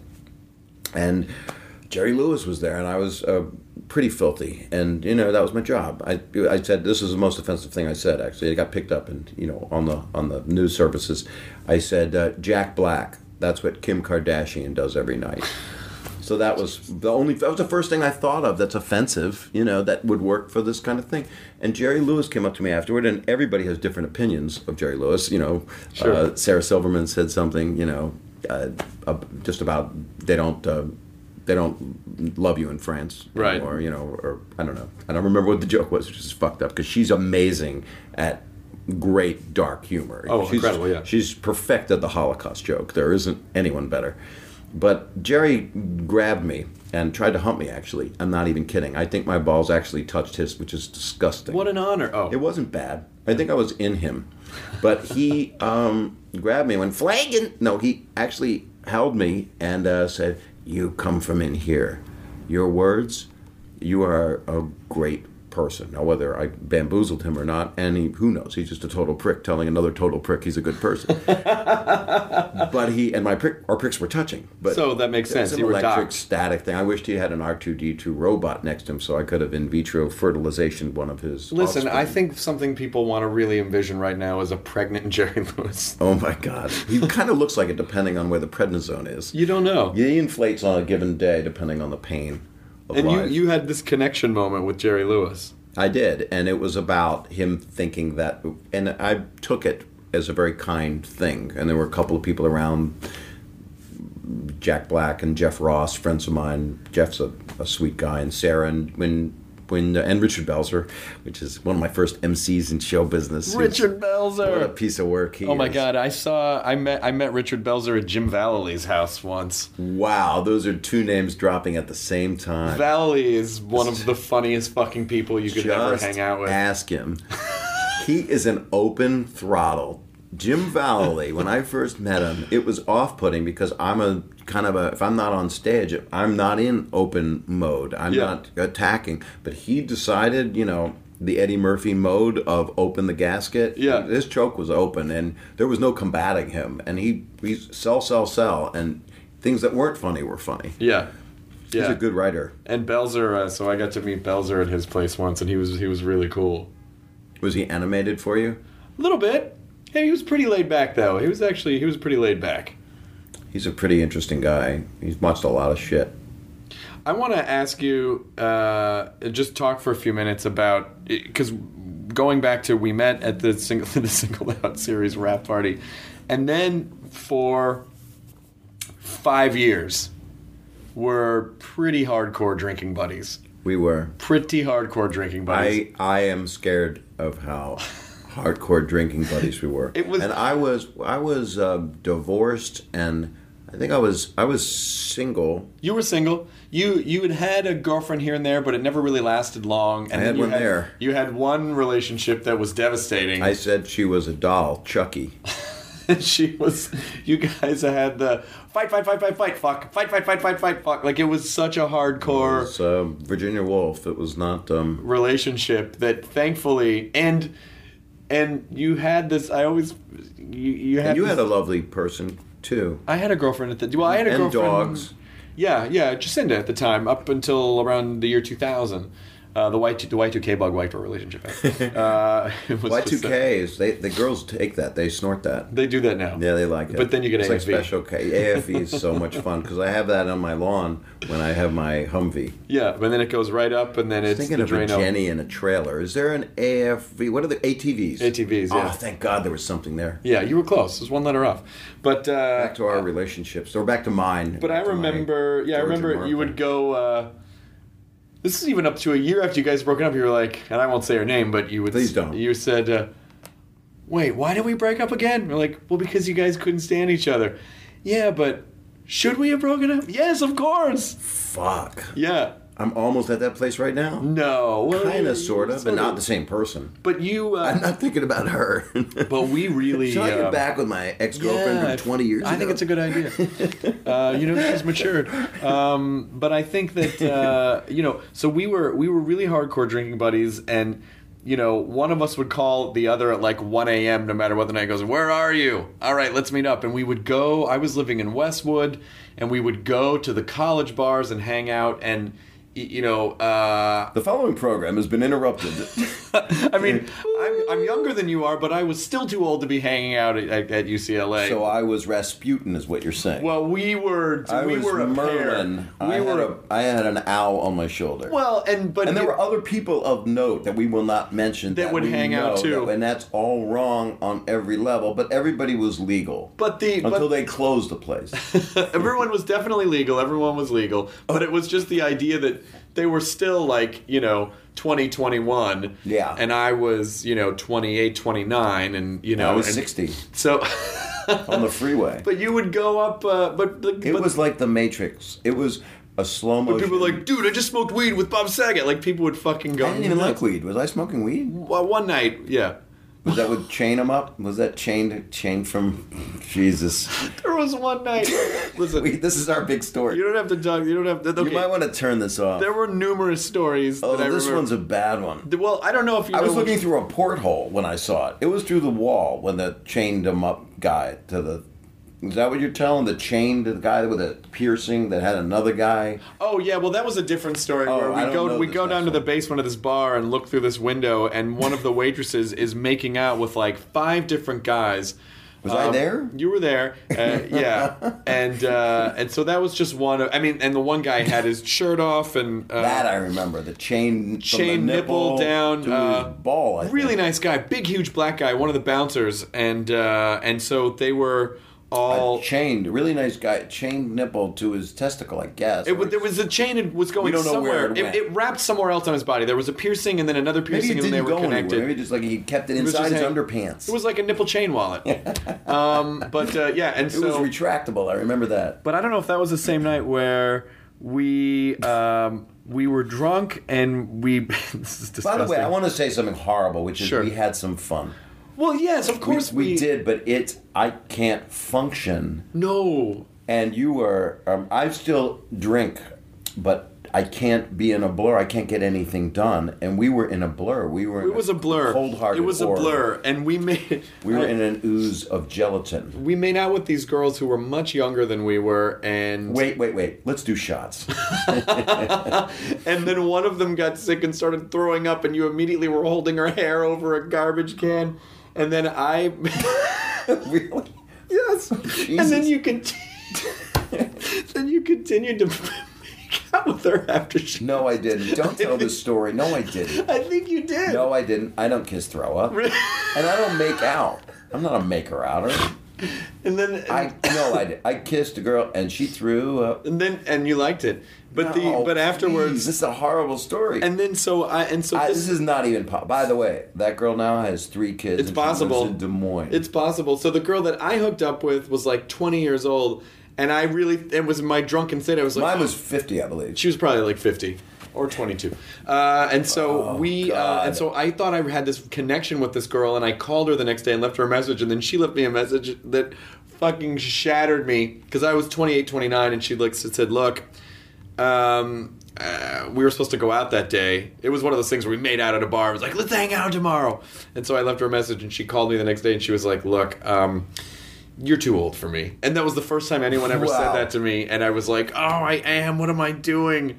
But we had some... And then the night where... I never hear that. The night where we were both trashed in front of the Palm... And Harry Dean Stanton and Dabney Coleman. I was just telling that story to people at the... No, it was Dan Tanis. Dan Tanis. It was Dan Tanis because I was in Dan Tanis, and Dabney still goes there.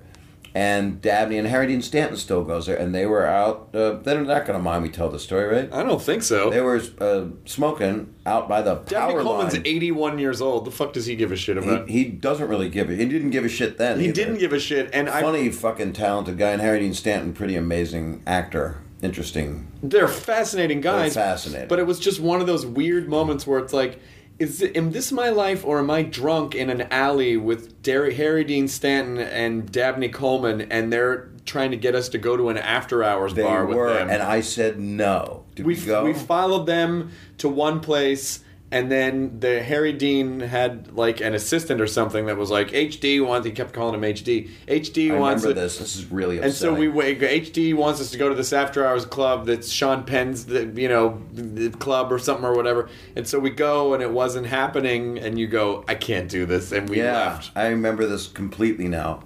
What I remember is two standing going, I hope this isn't what I fucking turn into. And here's the good news. I haven't. Good. I'm pretty much a guy that just wants to go home and I work. I'm writing a book now. You don't have any time to go.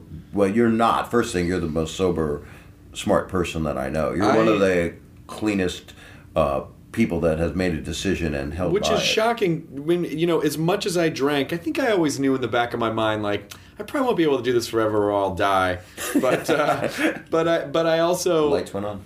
Oh, yeah. No, it's good. I think it's the first time I've looked at it. I'm glad that... oh, yeah, no, it's good. But I'm glad that, in retrospect, I think... I don't know how I don't know how I lived. You could have died. Oh, yeah. We actually could have died because I was... Jesus. This was a turning point in my sobriety, to be honest with you. I was driving... This is the This worst is a story. Just Say No podcast at this Never point. do this. Don't, but we do talk fondly about this. We're laughing about it. We're laughing about it because it's horrible, and we know it's horrible. And now, and if you're a comedian and you're a performer, they're in your face still. So I have audiences that are everything a violation from being a foul-mouthed drunken person. Sure. Or a stoner, which is usually more calm. They're just more placid. But a drunk person is aggressive and pretty vomitous. And drunk girls, I can't even believe the story you relayed earlier. I hope it hits the floor on the editing. I don't edit. I know. I do know that. You were driving. It's because you're so busy. You don't have time. I'm busy. I don't have time. Well, I have someone who does. But all I'm saying is people are that drunk now. So the people that are doing this that are vile, please try not to be, because you're a nice person deep down. You were really buggered by the warden. This is a lesson of don't ever do this.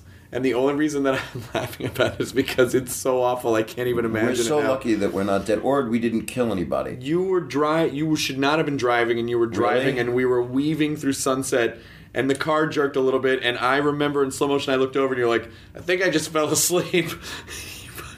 You were asleep, and I was driving, and I did what I see people do now, and I call 911 now when I see it. I become a real asshole because I don't want them to die. So I'll go, look, and what's your name? I'll go, and they see it's unblocked because it's 911. I go, it's just, I don't want to say, but there's a car right now. It's at Sunset and Hillgard, and they're going to die. This was like 15 years ago, I think, 12 or 13 years ago, maybe. Well, 15 maybe?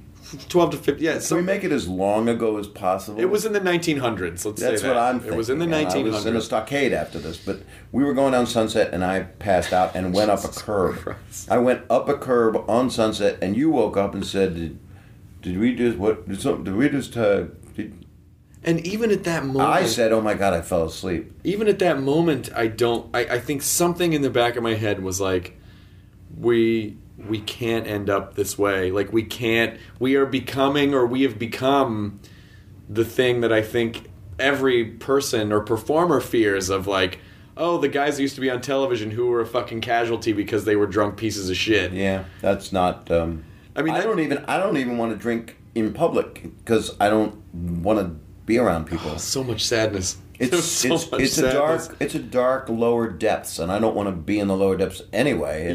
But that was a very poignant moment. That was my Just Say No moment. That was bottom. I think that might have been bottom. I've gotten drunk since then, but not of late, because now I just I go out with my daughters and we'll have a drink, and we'll drive on Triborough Bridge, things like that. Did we stop? Sometimes I wonder. Drinking and driving is the worst. It's the worst. Well, I never did it, 'cause I always took cabs everywhere. I let you drive me everywhere. But it's a good thing you weren't a cab driver. I would have been the worst cab driver. How old are you now? 41. Well, I'm 56. That's a lot older than you. So this makes me sound pretty lecherous. Well, we were both fucked up. We were both fucked Thanks up. for assuming some responsibility, but I'm the elder here. Yeah, but we were both fucked up. I'm the elder. I didn't know what the fuck I was doing. I had come off a show. You were depressed. You put your confidence of yourself in a canceled show. Of course I did. I was depressed and sad, and I felt like at the time I came off the show that was successful, and I did not reap any benefits from it, and I felt frustrated because and in retrospect, I felt like I deserved better. I was angry. Well, you're right about that. Well, I don't know everybody deserves better. I mean, not deserves. I wouldn't trade it now. I'm so happy with the way things have gone. But I really think at the time I was just insecure and depressed and anxious, and this is how I was dealing with it. And that's what I liked about you. The drinking wasn't helping. And you would come off 2 shows, and you were probably having a little bit of an identity crisis, and you came out of a relationship, and you lost your sisters, and you... I lost sisters and uncles, and I don't know. So it was all like all those moments that we look back and go, holy shit, can you believe were things that came out of really abject sadness. And so we're... and you know what's great? And I've been calling it failing forward, which is those moments where... And I still have them now because, relationships are still a quandary for me. And career stuff, I'm busy, which is good. But it's still... I want everything to fire on all cylinders. But I look at it as now it's just forward motion, and there's much less time to have any kind of fuck up. Yeah. And I have responsibility for myself. Yeah. Which has really been helpful. Did you do a lot of therapy throughout all that time? Yeah, I did. I was never... I tried AA and it didn't really make me feel any better, but I had a therapist. Well, it's like, hey, how you guys doing? It's a large crowd. Yeah. Do some time up here. Hi, Chris. Hey, guys. Flying's weird. I should be talking about my problems. I just got back in town. I was on Delta. And what is it, the little tiny salt shakers they give you? Oh, also, I was crying in the lavatory. But what is crazy about stewardesses? My friend Bob's holding this girl's hair, and then he kisses her. I'm not sure that happened. Farts are weird. So I blacked out. But I had a therapist. I had a therapist the whole time, and that was that got me through. It was actually, and I've talked about this a million times. It was Billy Connolly's wife, Pamela, was my therapist. That's cool. And so she recognized a great 45 minutes of material. She was the one that said, you got to quit drinking, and I was like, I think you're right. But so I had a therapist the whole time, and I've had that with my therapist. It's very, very wonderful. No matter what the structure is, if you're going to quit something, you listening can get a therapist. But I think the important thing is that you need some support structure, whether it's AA or whether it's a therapist or whether it's a religious thing, or a non-religious thing, or a cult that takes you in the mountains and has their way, and you become their sister wife. As long as you quit drinking. That's right. Keep you in a pen in a cage. But I think that Vicky Barcelona. Did we stop hanging out because sometimes I was like, I'm upset about it. Sometimes I feel like, did we stop hanging out because we were more drinking buddies than real friends? No, we stopped hanging out because I think I felt guilty that I took you to Pleasure Island. Oh. And you were also going through a hard time where you needed to be with people that didn't drink. I think that's true. I was still drinking. And you felt bad about that. I did. I don't now. But now we're going to see each other. And not just for recordings, although we both don't have a lot of time. I know. Which kind of suits us. Well, it's, listen. I'm doing meth now. You do that, right? Yeah, well, that's how I do all the things that I do. Right, and that also makes it easier because softer food is better for my stomach because my teeth are my teeth are like on hinges. Well, exactly. They're rubber. I have Harry Dean Stanton teeth and Betty Davis eyes. But that's an interesting point because I, in this past couple years of relationship, I was talking about you a lot, and it would go, I really want to see him. I miss him, and I follow you on Instagram, and I was even tagging you on something that I went, I don't want to be weird. I don't like going personal on things, and you and I have done a little tweets back and forth, but sure. It's like, it's kind of weird when you do the Fame Club or something, or, they have followers, and and why talk to somebody with a couple million people having to see it? Rather than people come up to me and they go, why don't you tweet me? And I'm like, well, first thing, it's not Facebook, and I don't do that because I have a fan thing, and it's weird. It's millions of people that are seeing a conversation that I really want to talk to you, or don't. We could just talk. We can definitely do that. Well, I'm glad to hear that, and I appreciate that. I'm glad you said it. And I'm glad we did it privately. Oh no, I'm recording all of this. I don't edit. Oh, I have a story for you that you'll like. What? I was in it's that kind of I don't edit. The voice reminded me. I was a couple weeks ago with two friends of mine. One was Jeff Ross, and the other was Michael Price. And I was at the Polo Lounge having a drink, and some fries. And a man comes over to me and he goes, "Hello, Bob Saget." And I go, "Hello." He goes, "I'm Russell Crowe." And I go, "Oh, wow, so nice to meet you, man." He goes, "I have a joke for you." And I go, "Okay." It's a little intimidating, and he had a bravado about him. He's Russell Crowe. And he goes, "What did the man," I don't know how the setup is. I know I'm going to fuck this up. "What did the man say about how his shorts fit? And he had 5 penises." And I said, "They fit like a glove." And he said, "You finished the punchline." Well, yeah, because I knew it. He goes, "You're not supposed to finish the punchline." And now you're pissed off, Russell. And he was pissed off. "I'm really sorry. You want to have a drink?" And next thing I know, Jeffrey Ross and I were smoking cigars and not drink. I cannot drink a huge amount of alcohol anymore, which is a great thing. And we were singing the national anthem at 1:30 in the morning at the Polo Lounge, and the hotel management came and stopped us.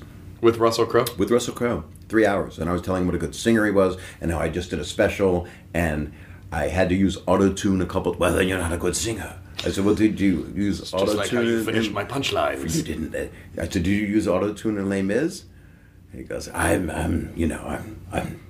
He was self-deprecating about his singing, but I actually liked him in Les Mis. I don't know what anybody was talking about. I didn't see Les Mis. I have it right here. Oh, let's watch it. Just let this the last 2 hours of the podcast. It's just us watching Les Mis. That would be very fruity. That's a nice look, those ladies in there. They look beautiful back in the day. Well, I wish women looked like that now. I don't know if that's the case. Can you hear the people sing?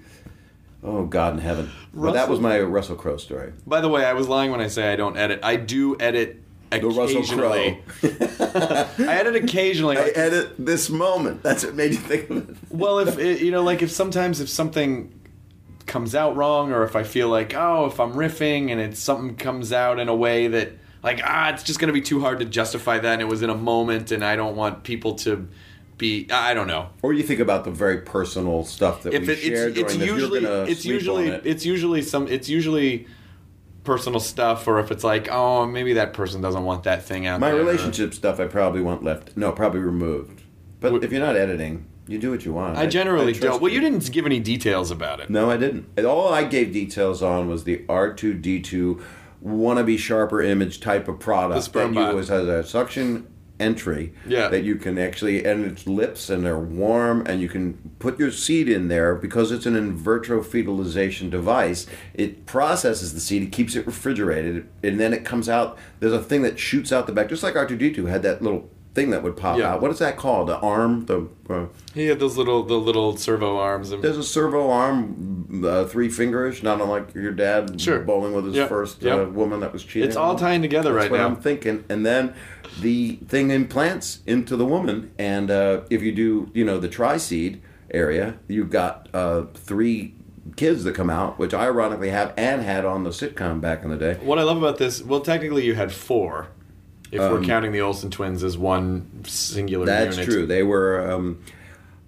I actually might try to see them because I am in New York, so I might try to... Are you still pals with Mary-Kate and Ashley? I love them. I actually was going to see Ashley in L.A., and I couldn't because I was going through a busy thing. But they're very special people. I'm friends with everybody from the thing, which is... it's fascinating. Isn't it funny? It's funny to me how we can, in a conversation, you and I... And I think this has just been typical of our relationship the entire time I've known you. We can talk. I think we can get serious. I missed this, by the way. It's fun. Yeah. We can get serious for about 3 minutes, and then it's going to turn into a robot fucking someone joke. Like, we can't. And that's actually what a friendship is. It's a great thing if you have a comedy mind. What we have is a device that allows us to want to play like a 9-year-old. So I'm always going to want to be like that. So people go, you're blank age. I'm going to fucking die one day, but if I'm 96 years old, My dad passed away at 89 years old, and Jesus, at the very end, he was making the worst jokes. He was saying terrible things to me in hospice and owning. He raised, 4 of his brothers. They buried them all, and he had one sister who was still alive at the time of this podcast. Sure, but he had a certain understanding about life, which is why his funeral was so funny, and why he was such a good man. Well, I loved him, and I adore you, and I really hope that we get to hang out more. We're going to. This is the gayest ending of any show ever. We're going to. So, I have your thing, and you text poo to me. We were texting.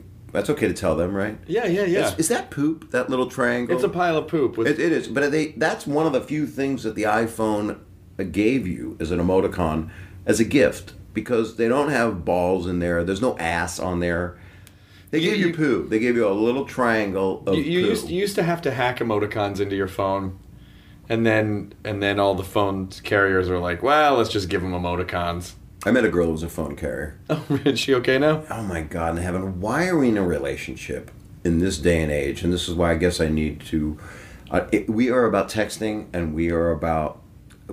We're all viral. We are not communicating. We're not talking as much. That's why a podcast is a very cool thing, and I am very into viral. I mean, I want more. I'm a little. It's your fault. America's Funniest Home Video was like was like viral ground zero. Well, I love what you do, and it's real smart. I'm just glad that we're not on television at this moment, because I would have had to make that face, that gladiator face from running into the Grateful Dead. No, the Born Again Dead. The Walking Dead? The Walking Dead. The Born Again Dead are when very religious people come back. As someone that they wish was dead. They were not religious in life. They are reanimated, but they're very religious. I love reanimation. I'm going to do it to myself. Yeah, it's a good when I get back to the hotel.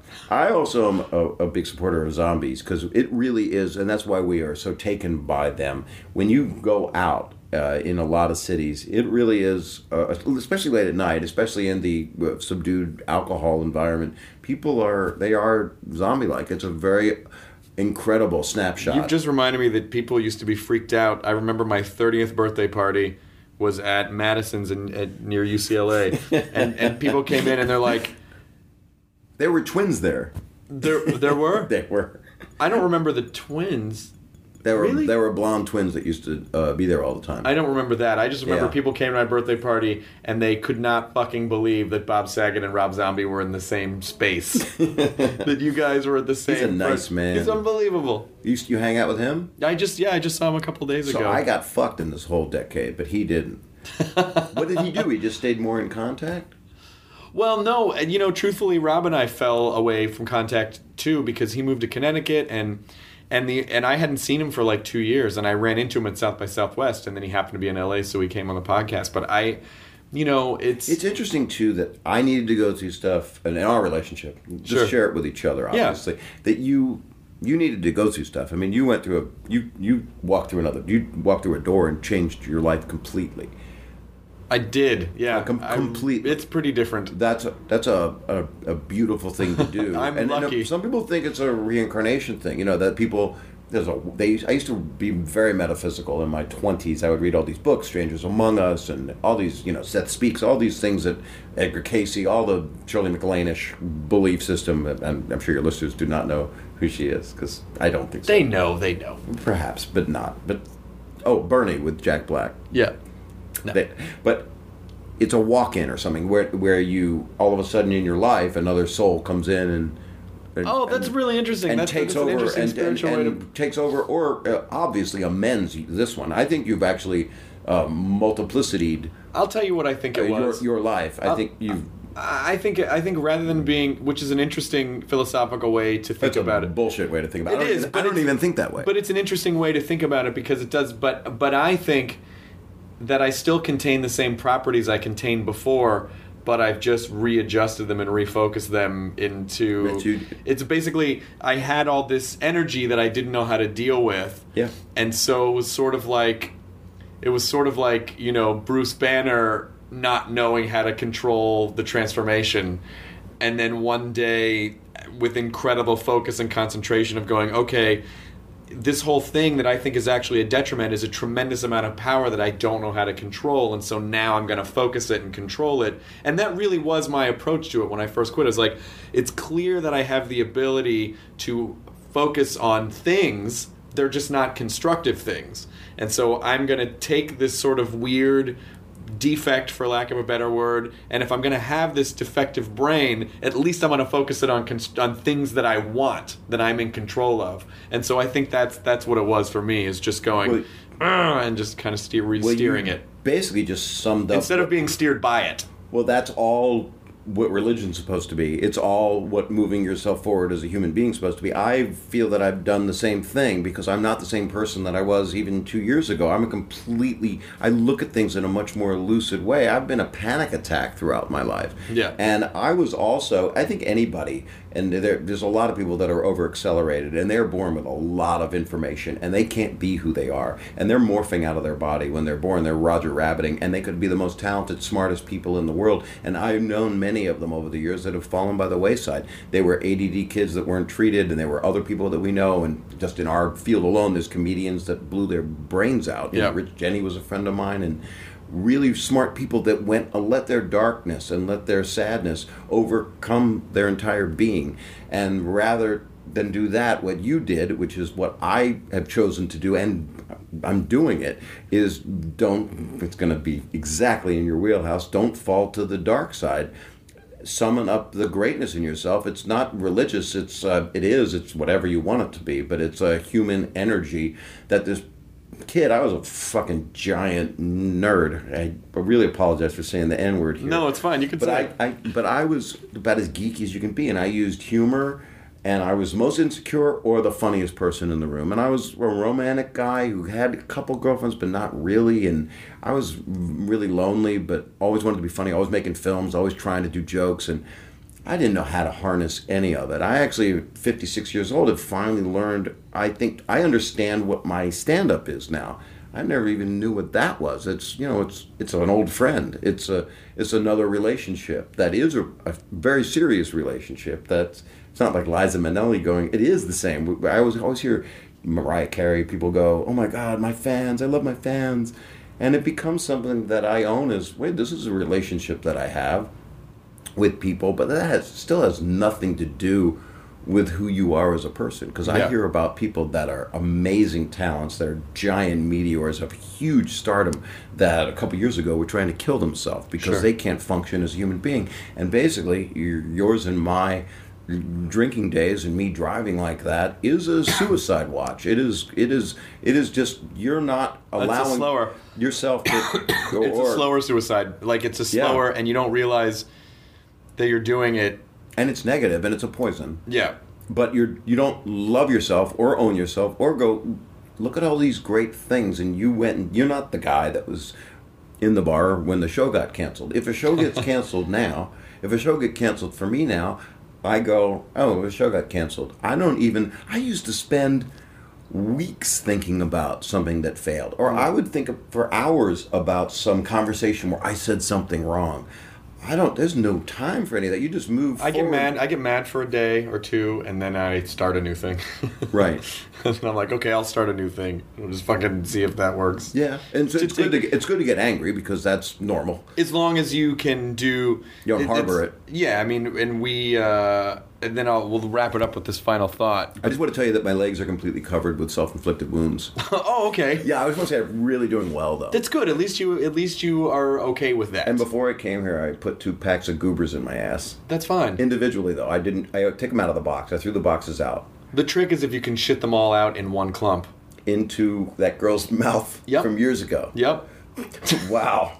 What were you going to say to sum up? I'm sorry. No, that would have been the perfect way to end. We start a serious phone and then it turns into butt goobers. Rapid-fire goober shooting in a Quentin Tarantino machine gun-like fashion into a girl who's going to end up throwing them out. I would have said more Tex Avery, but Quentin Tarantino works as well. I like Tex Avery. I think it was just something that I kind of stumbled upon with the Nick Offerman podcast, which was that part of sort of growing up or being mature or, being a man, or I don't even think it's gender based, but it's the idea of ownership, and it's sort of what you were saying with the fan thing. It's like when you can take ownership over things, that's of who you are, of everything, of who you are, of your responsibilities, and how you perceive the world, of things you've done, and relationships, and wanting to also do kind things, and be noble as you can be, which you are doing. Taking ownership over stuff. That's what's always great. I didn't mean to cut you off, but I want to because you've had enough. But you are a noble man, and that is what I am the most responding to now at this time in my life. My middle, my midlife crisis is 42 years long. Sure. I get to 16, and then it's a midlife crisis. Of course. For maybe longer. But you are very noble in your purpose, and you've always been, and you don't have the blur of the shit. So it's really a pleasure. Well, I appreciate that, and I've always considered you one of, even then when we're not hanging out and people best say... Best friend ever? Well, when people say, what's Bob like? I'd say, he's the sweetest, most loyal. If Bob's your friend, he'll fucking... he'll walk over a fucking bonfire. I thought he should walk over other people to get to you. He will walk over other people. And put them in his way. And set them on fire. That you would do anything for your friends or your family. And I think that's... I'll kill for a friend. Oh, my God. Anybody. Oh, shit. All right, I'll stop this and I'll give you a list. All right. I'm glad we had this chance to catch up privately. I love you, man. Thank you. Yeah, no one's listening. This man hug in our robes is so great. Why is your robe still on? Why is this robe like no other robe? You don't know Jew jokes. Why is this night different than all other nights was a Jewish thing. Oh, right. Am I your only Jewish friend? No, I have lots of Jewish friends. Because of comedy. Yeah, exactly. Yeah.